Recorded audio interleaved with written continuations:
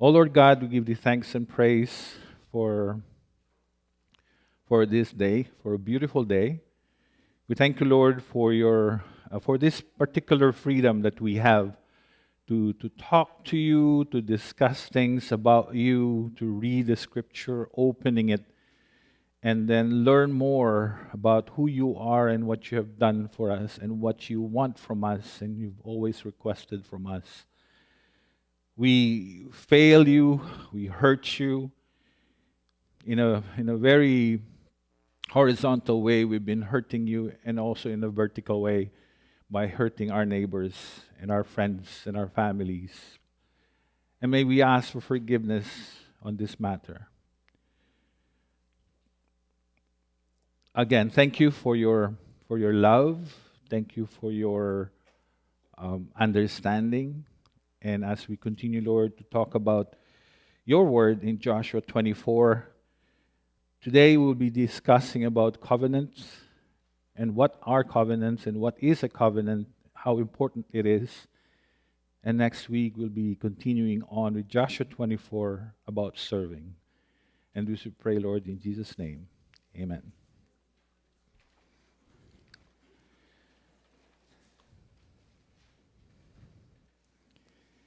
Joshua 24. Let us read.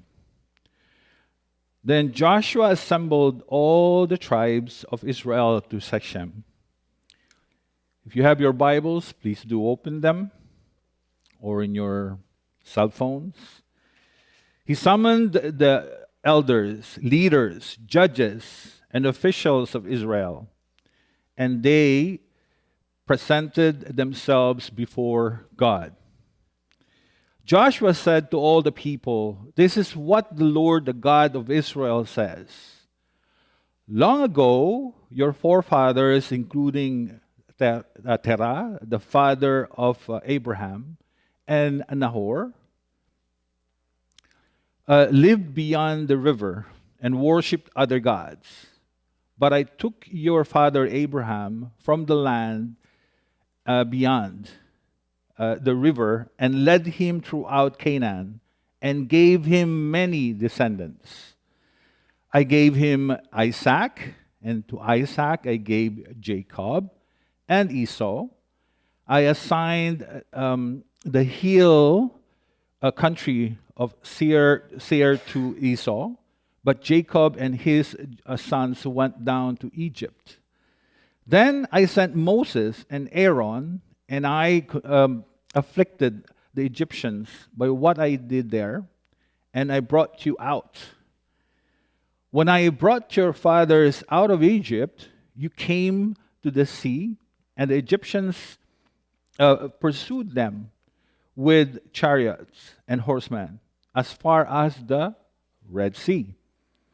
But they cried to the Lord for help, and he put darkness between you and the Egyptians. He brought the sea over them and covered them. You saw with your own eyes what I did to the Egyptians. Then you lived in the desert for a long time. I brought you to the land of the Amorites, who lived east of Jordan. They fought against you, but I gave them into your hands. I destroyed them from before you, and you took possession of their land. When Balak, son of Zippor, the king of Moab, prepared to fight against Israel, he sent to Balaam, son of Beor, to put a curse on you. But I would not listen to Balaam. So he blessed you again, and I delivered you out of his hand. Then you crossed the Jordan and came to Jericho. The citizens of Jericho fought against you, as did also the Amorites, Perizzites, Canaanites, Hittites, Girgashites, Hivites, and Jebusites. So many names, right?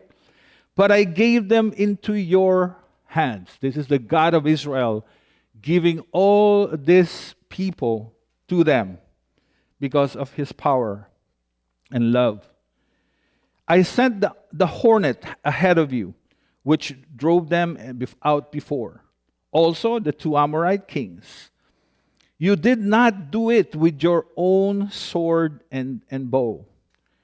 So I gave you a land on which you did not toil, and cities you did not build. And you live in them and eat from vineyards and olive groves that you did not plant. We'll stop from that point. If you look at what's happening here, God gave the Israelites everything that they needed. And yet at the very end, we know what happened. Covenant. What's the relationship of what I read to the word covenant? And what's the difference between a covenant and a contract? Recently, we don't talk much about it. Nowadays, we seldom discuss, talk, or even study about covenants. But what's the difference? I hope this works. Well, sorry about that. Okay. I'm going to give you examples and tell me if it's a contract or a covenant. Bills. Who has bills? I think everybody has bills. Bills is very known in my house. He's a very popular guy. Okay? When I see the mailman come in, the first question is Bill there? Bills. Is it a contract or a covenant? It's a contract because you have to pay it at a certain point in time. If not, you'll be charged. Purchase orders. If you were working in a business and running a business, or if you're a buyer, what are purchase orders? They are a contract. Pricing or scheduling agreement. In a business to run, right, you need to have fixed pricing. If not, you'll be billed all the time with different pricing.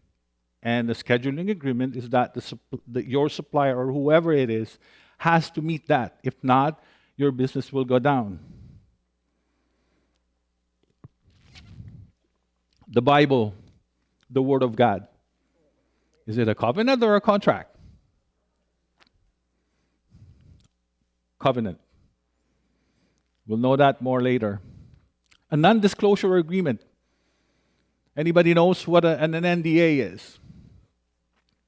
NDA is strictly between two parties as well.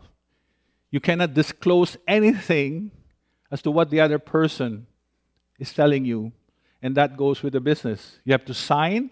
It's good for 10 years, and basically it's a contract. Mortgage, lease. It's a contract. Very well so. You have to do that, right? For students, tuition fees. You need to meet that. It's part of your contract. Long-term agreement. There's short-term, there's long-term, there's mid-term, there's any of a term. They are contracts. We live in a world of contracts. But we also live in a world, in a godly way, of a covenant. Marriage. Is it a contract or a covenant?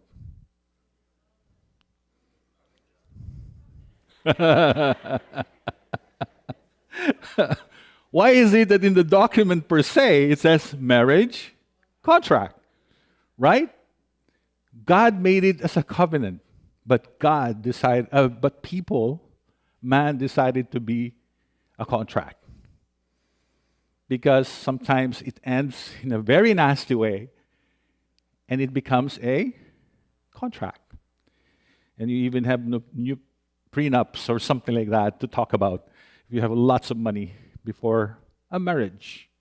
But God intended it to be a covenant. If your marriage is established in a covenant, then the Lord will bless that. because you have promises made. The cross and the resurrection, that is a covenant. It's a promise. It's been done, and you will see later the relationship of all these things. What is a covenant? In Hebrew it says berit. It's a binding promises of two parties, you and God. Okay, it's not multiple. It's you and God. Okay? Accomplished, what's that? Accompanied by signs and ceremonies. Usually it's accompanied like weddings and marriages, right? There are ceremonies, there's things to do, there's singing, there's dancing, and then at the end, you do your promises, you make your promises, your commitment, and then sign. That's your contract, but don't forget, with God, it's a covenant. It contains defined obligations and commitment on both sides. Contract has the same thing, right? If you look at it, it has the same thing. But the difference is this. It differs from a contract because a covenant is relational and personal. It cannot be not personal and relational at the same time. That's why God created that. It's very personal to Him, the covenants He has done. There are 5 key covenants. Key. I'm saying the word key because I know people will say, oh, there's 7, there's 8, there's a lot. But there's 5 key covenants that we will be discussing in a way. And one of them is the Noahic covenant. And it's in Genesis. If we look at that, that's in Genesis. And the main scripture is Genesis 3:15. Genesis 3:15. God enters a formal relationship with Noah and all living creatures, promising that despite humanity's evil, He will never again destroy them. Rather, He will preserve the world as He works towards fulfilling the promise. Okay? It is basically a scripture saying, He was ready to destroy the world because of sin. There is no harmony on the number of the divine covenants, to be honest, as we said. There's 5, and what we're starting here is the 5 explicit covenants that form of a foundation of the Bible. God was about to destroy the world at that time because of sin, because of disobedience, because of breaking anything that He created for. He was inviting humans to partner with Him in filling and ruling the world. That was the creation all about. Creation was supposed to be for Adam and Eve to rule the earth, to be the dominant figure, and yet what happened was it was destroyed by a serpent or by whatever kind of animal would that be, destroying the relationship between God and man. Scripture, Genesis 3:15, I will put enmity between you and the woman, and between your offsprings and her offsprings, and shall bruise your head, and you shall bruise his heel. That is the main scripture for that. God was so not happy with what happened, and therefore He had to do something at the very end, and then this destruction came about, but He stopped it with the way that God wanted to save it. After Adam and Eve's expulsion from Eden, the narrative is pretty bad. That's in Genesis 4. Cain sides with the serpent, killing his brother in cold blood, and a man named Lamech or Lamech, brags about his murderous, chauvinistic ways, Genesis 5, repeats the refrain, and he died, and 8 times revealing how death reigned over humanity in Genesis 5. That's meant to show the rapid advancement of evil, evil after evil. Sin has enveloped the world. God sends a destroying flood upon the earth to purge it from wickedness, making way for a restored creation that will begin with Noah and his family. And there's a promise. Does it have any requirement at that time? None. It's an unconditional covenant grounded in the promise of God to never again destroy the world until redemption is fully accomplished. What's the sign? Lately it's been raining, clouds after clouds, darkness, and what do you see at the end? A rainbow, and that's the sign of God. Genesis 9 is how I always say God's sense of humor. So Genesis 9, 12 to 17. And God said, "This is the sign of the covenant that I make between me and you and every living creature that is with you for all future generations. I have set my bow, in the cloud, and it shall be a sign of the covenant between me and the earth. When I bring clouds over the earth, and the bow is seen in the clouds, I will remember my covenant that is between me and you and every living creature of all flesh. And the water shall never again become a flood to destroy all flesh. When the bow is in the clouds, I will see it and remember the everlasting covenant between God and every living creature of all flesh that is on the earth." God said to Noah, "This is the sign of the covenant that I have established between me and all flesh that is on the earth." So when you see a rainbow, it's covenant between God not to destroy the earth. Every time there's a rainbow, actually people are so excited because it's the end of the rain. Right? Oh, there's the rainbow. So the storm, everything will end soon. And that's a hope. God has withdrawn his weapons of war, and his warrior's bow will remain at the rest until the final day of judgment. Next, the Abrahamic covenant. Okay, we will not read all those scriptures, don't worry. But I have to drink water for a while. Sorry about this.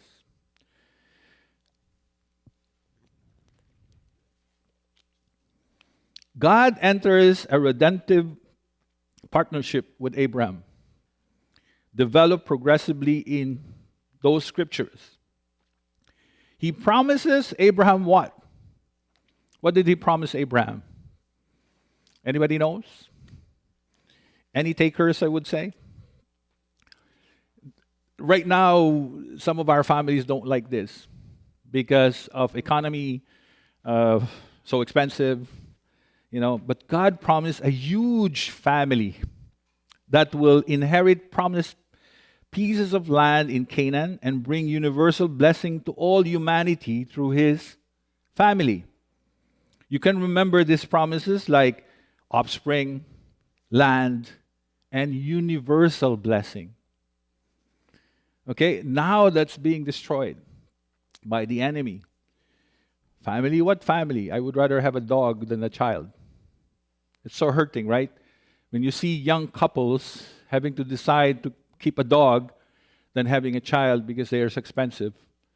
But in all honesty, with my daughter as a witness, she worked for a while in a vet.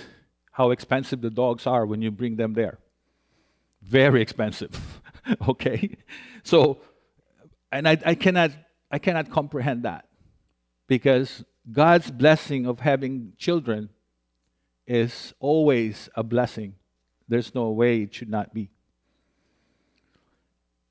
The covenant with Noah provided the circumstances I hope I said it right, in which redemption could come, but wasn't redemptive in and of itself. Evil continued to reign over the world itself. Evil continued to reign, continued to reign. I keep on repeating, continued to reign, even until now. Traces the downward spiral of mankind, peaking in the story of the Tower of Babel, or Babel. There, humans tried to overthrow God's authority by building a new world centered to exalt themselves above God. It was humanity's way of giving God the finger, revealing the nature of the human heart. God scatters the nation in judgment, and we're left to wonder. Until now, we're wondering.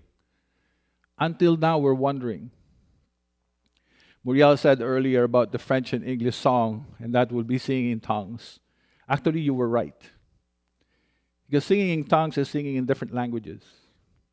So if you know 3-4 languages and you sing a song, suddenly you speak Chinese without even studying, you are speaking in tongues. That's how powerful it is. And God can give you that. The situation is this. Noah, at that point in time, again, evil was totally rampant. But God did scatter the nations. How in the world will humanity be saved? That was the question. Then, in a shunning act of grace, God selects Abraham and calls him into a covenantal relationship. Abraham is to leave the land or his land and follow God wherever he leads, walking blamelessly before God and training his family to do what is right and just, and keeping circumcision in every generation. This is both by a conditional and unconditional covenant. God and man each have a part to play, but ultimately these promises will be fulfilled because God will see to it that they come to pass. God controlled. What's the sign? If Noah, there's a rainbow. For Abraham, it is what? Circumcision. And I know it's not being practiced nowadays because of what we have in the gospel. But at that time, that was key for every chosen children of God. And God said to Abraham, As for you, you shall keep my covenant. You and your offspring after you throughout their generations. This is my covenant, which you shall keep between me and you and your offspring after you. Every male among you shall be circumcised. You shall be circumcised in the flesh of your foreskins, and it shall be a sign of the covenant between me and you. This is God speaking. He who is 8 days old among you shall be circumcised. Every male throughout your generations, whether born in your house, bought with your money from many foreigners, who is not of your offspring, both who is born in your house and bought, shall surely be circumcised. That's the rule. That was God's sign of the covenant. So shall my covenant be in your flesh as everlasting covenant. Any uncircumcised male who is not circumcised, is the flesh of his foreskin, shall be cut off from his people. He has broken my covenant. That was very strict. A symbol setting this family apart to God, showing that their fertility and future lay in God's hands. Right now, or presently, we have that, and when you read this, how will you understand God, right? Requiring men, especially children, 8 days old only, to be circumcised. Sometimes it's a taboo discussion, but it has been discussed before. And if you look at back, it's really a health purpose. It's really nothing much but the health to be separated from among the other people at that time. So that is your Abrahamic covenant. Number 3, Mosaic covenant. God rescues Israel from slavery. We know that. In Egypt, and promises to make them in his own treasured possession. A holy, set-apart nation. This is what now we call the chosen people. They have separated the people. He has chosen these people. And he even before there was a chosen people, but then this one, because of sin again, before of failures, because of shortfalls by the Israelites, they were sent to slavery. That's what happened. And if we are of the same boat, that we keep on failing God, we will all be slaves in a different way. We might not be working on big stones and creating, whatever, the pyramid or whatnot, but we will be slaves of our own sin. Earlier I prayed about, if I offended somebody and everything, I would really pray that hopefully forgiveness will reign in our church, not unforgiveness. Hopefully forgiveness will reign in our church so that we will all be blessed. Because it's so obvious. That's what God is requiring us to do. We need to talk. We need to discuss things. Forgiveness is very key. The Wednesday study helped a lot. It really will help us a lot. And I've been, I've tried my best to be present with the Wednesday Zoom meetings. And it's been a blessing. So he rescued these people. He, God, Yahweh, will be their God, and they, Israel, will be his people. Moreover, they will be a kingdom of priests that mediate his goodness and glory to all nations. An epic role in redemptive history. And we have that in Scripture in Exodus 19 and chapter 19 and 24. We will not read that. We'll be here until Christmas. Exodus opens with Abraham's offspring multiplying rapidly in Egypt. But at the end, they were out of Egypt with God's redemptive action. What is the requirement with this covenant? This is a conditional covenant of grace, to be honest. Israel was to obey the terms embodied in all the laws given in Mount Sinai. That's the 10 Commandments. God promised to bring blessings if they followed his commands, but curses if they destroyed. Deuteronomy 28. What's the sign? What's the sign of this covenant? You have the rainbow, you have circumcision. What is the sign of this based on the 10 Commandments? It's the Sabbath day. It's the Lord's day. We follow a Sunday worship day because of our of Christ's resurrection. They follow a Sabbath day at that time, and even now. And you'll be surprised, they actually don't go Sabbath day. They go on what day? What time? On what day? Friday. Sundown. That's how they start. I was confronted one time by a Jewish lawyer, my part-time work. And he said to me, "Do you have your Bible with you?" I said, "I have," but... and then he brought his Torah. His name is Mr. Littner. And he told me, "Why are you Christians start your day on a Monday? And start your day on a day?" I said, "Well, it's a day. You wake up, and you're wrong," says to me. And he was like 90 years old.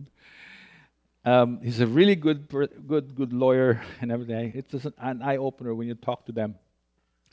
Said to me, you guys are wrong. You got it wrong. Then he opened the beginning of Genesis and he says to me, how did God created the world? And he says, on the first day was what? Darkness. And then light. He did not create the world like light and then darkness. He created the world, darkness, and then light. So why do you start your day in day? And they start in darkness. That's why they worship after sundown. That is their first day. And it's like, okay. But you cannot argue with him in a sense, right? Because he's very much into that. He's a lawyer and everything.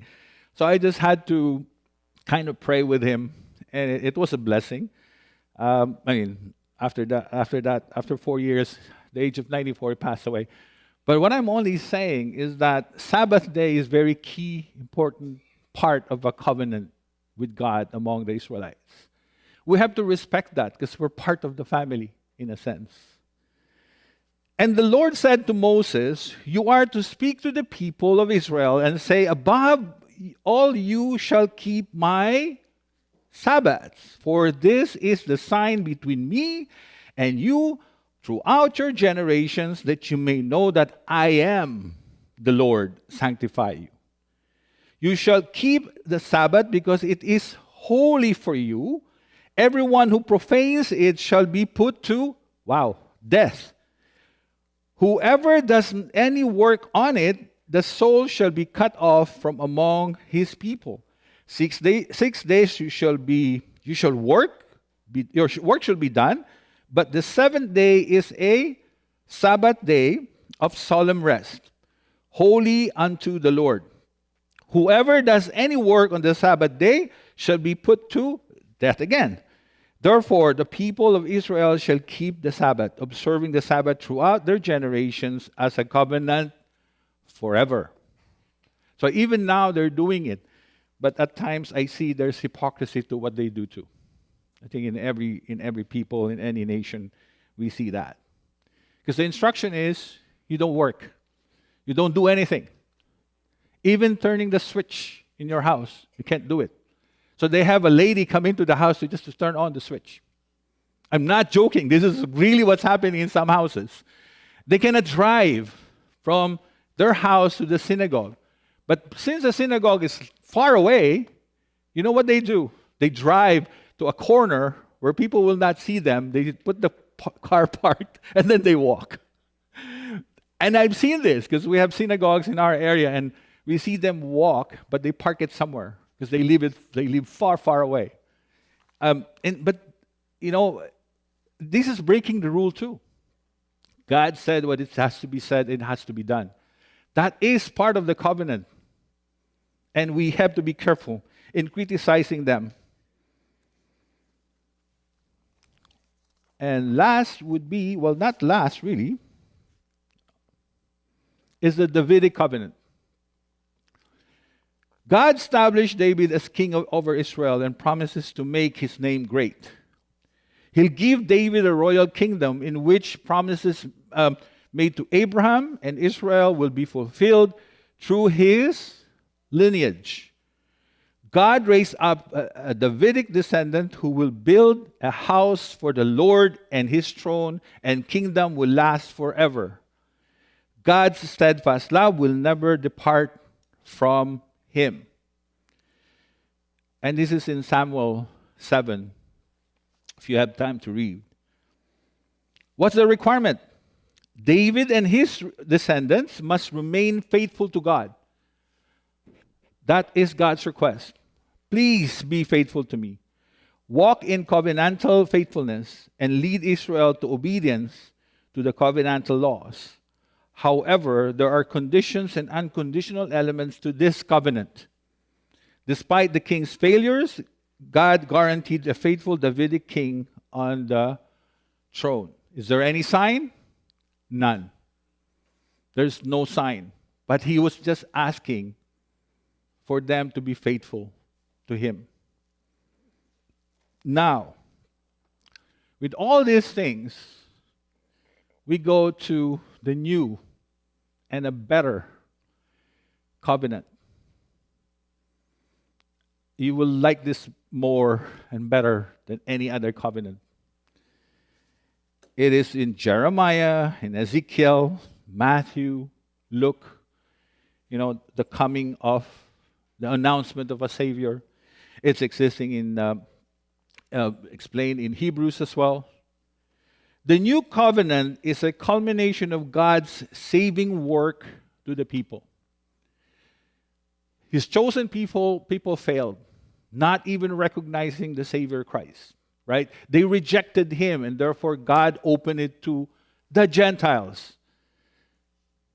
We need to thank God, and we need actually also maybe partly to thank the Israelites for rejecting Christ, and now we're getting it. It's a not so good thing to say, but because we need to pray for them too. And that's what God is asking us to do, to pray for them as a chosen people. Until now, there's no other chosen people. Okay, I have heard other countries, now we are the chosen people. No, that's not true. They are still the chosen people. We have to pray for them. And there's a reason why. You will see that later. His promises to make an everlasting covenant with His people in which He will write His law into their, where's the law now? Written in what? Into your hearts. It's not written anymore in stones. It's now being written into our hearts. We have to remember. We have to keep it to heart. Bring complete forgiveness of sin. Put His Spirit in them to empower them to love and obey His commandments. It's not going to be easy, right? Raise a faithful Davidic king to rule over them. Bring them back into the land to reunify them into one people of God and cause them to be the light of the nations. Christ's redemption is the ultimate covenant. It's a link of all the past covenants and became Christ. And He was the sacrifice for us. He was the reconciling point to us. Jesus Christ is basically a covenant by itself. Jesus Christ, the gospel. And you know what? There will be a wedding soon. Do you believe in that? And who's going to be the bride? Who's going to be the groom? The bride will be the church, the believers. Because Christ, the plan of God is that we are, or the true believers in Christ, you will be, or we will be, the bride. And I believe women, when you're the bride,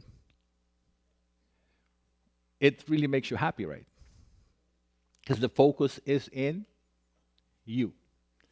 And that's what God wants us. The focus will be on us. And Christ will be the groom who welcomes us.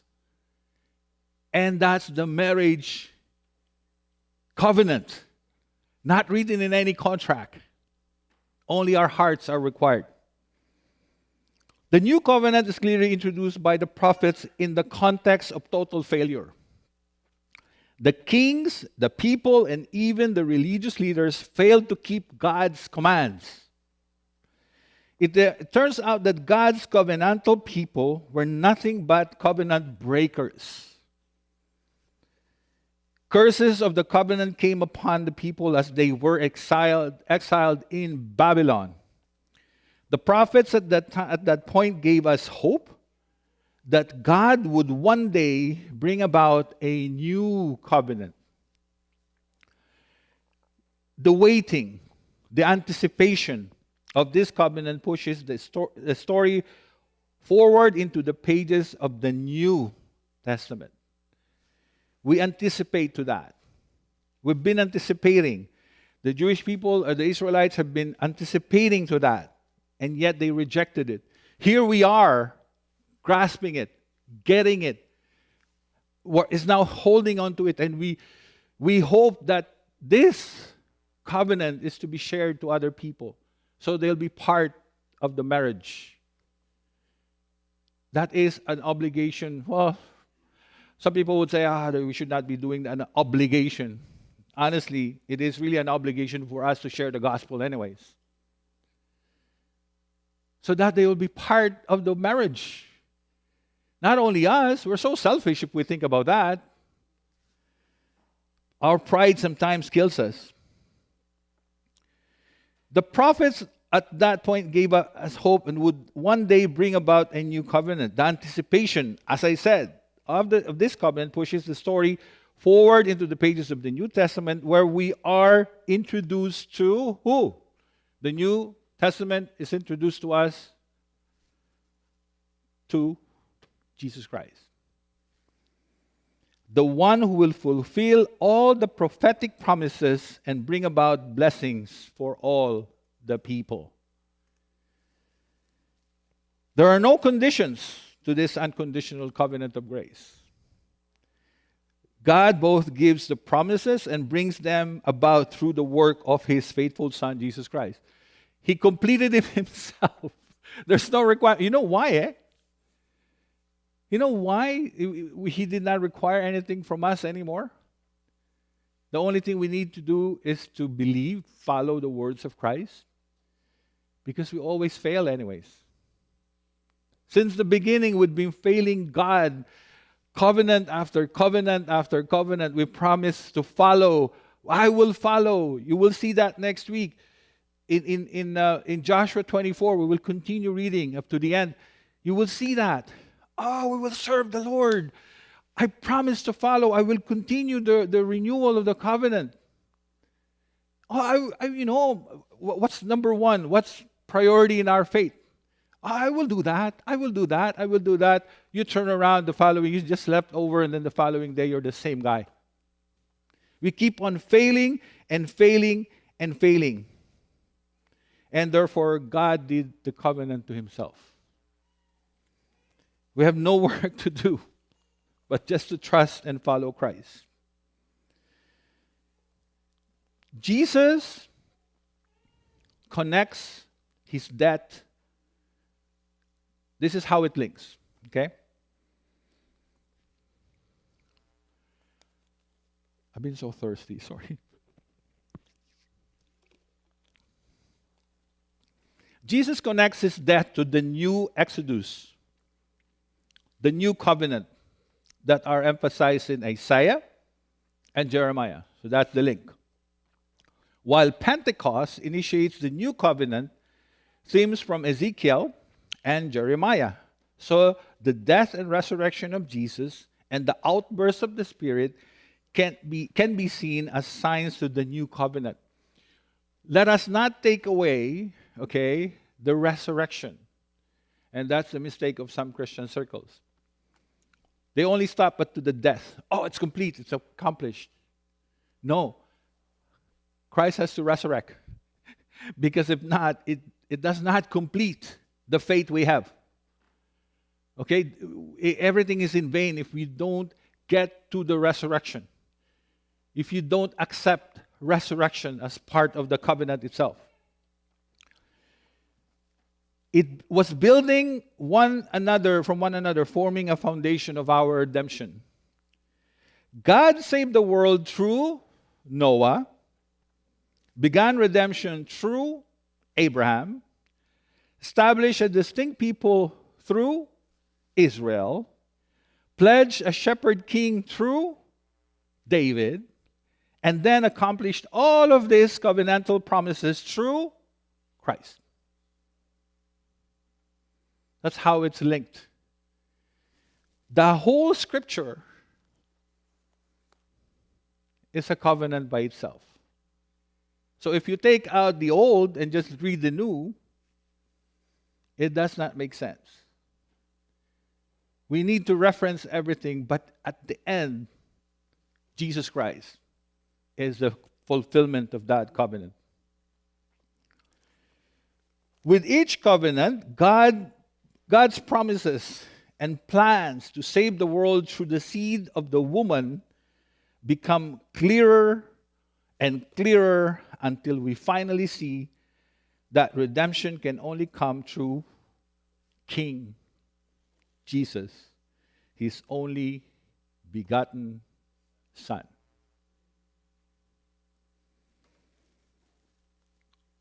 Jesus is the covenantal highlight. This actually study is the foundation of the Bible if we look at it.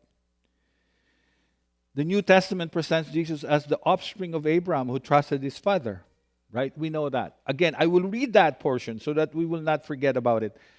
God saved the world through Noah, began redemption through Abraham, established a distinct people through Israel, pledged a shepherd king through David, and then accomplished all of his covenantal promises through Christ.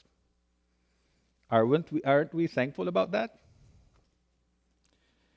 People from every nation, tribe, tongue, we know that in the scripture, who are joined to Jesus in faith are part of God's covenant family and experience the rich blessings of the new covenant. We're really thankful that we became part of that, and it's open to anyone who accepts Christ as their Lord and Savior in a personal way. Remember the covenant? It's a personal between two parties and not with anybody else. That is a covenant. Do you see someone as a third wheel in a wedding? That's bad. Because the wedding or marriage should be a vow between a man and a woman created by God to do a covenantal promise and not a contractual promise. There's no date. Remember the promises? Till death do we part. Sickness and in health. Richer and poorer. What else? There's a lot of promises there. Be careful.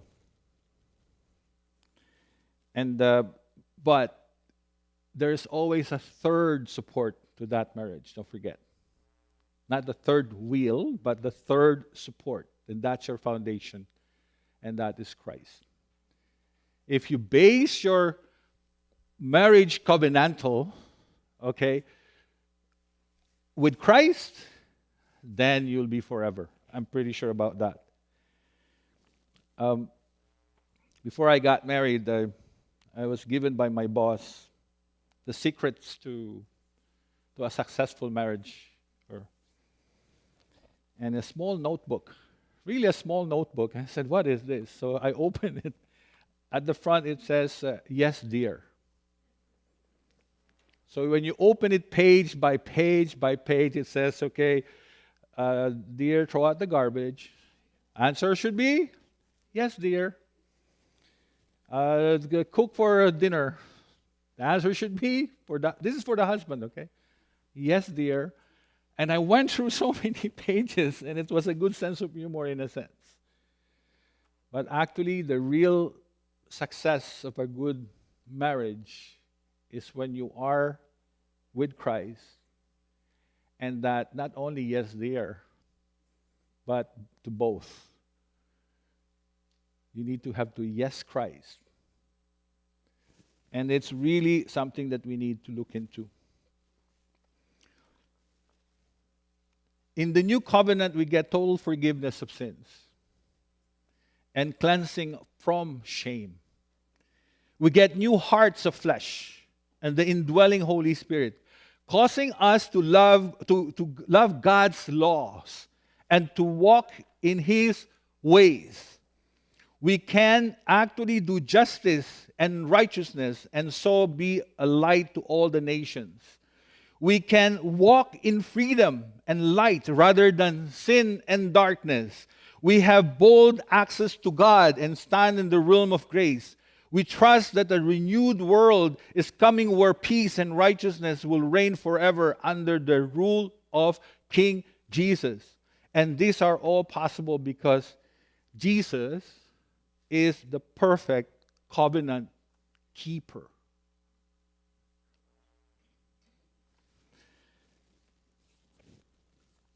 Let us pray.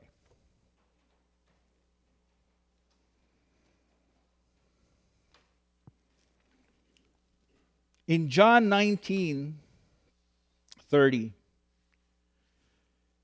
when Jesus had received the sour wine, he said, "It is finished."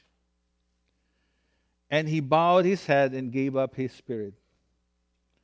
That completed everything. And thank you, Lord, for that everything. Thank you, Lord, for your saving grace. Thank you, Lord, for the forgiveness of our sins. And as I mentioned, Lord, earlier, may we have, or may forgiveness be over on this church. Replacing any bitterness, replacing any hurt, replacing anything at all, and be pleasing to you, not to us. We're nothing. Again, thank you for this opportunity that I was able to share. Thank you, Lord, for the strength. I've been really trembling before. And thank you for the prayers of my brothers and sisters, Lord, before I came into the front. Thank you for the continuous prayer. As we will be continuing this message of next week, a bigger challenge. What do we mean by serve? By serving you. Thank you again, Lord, and this we pray in the most precious name, Jesus Christ. Amen.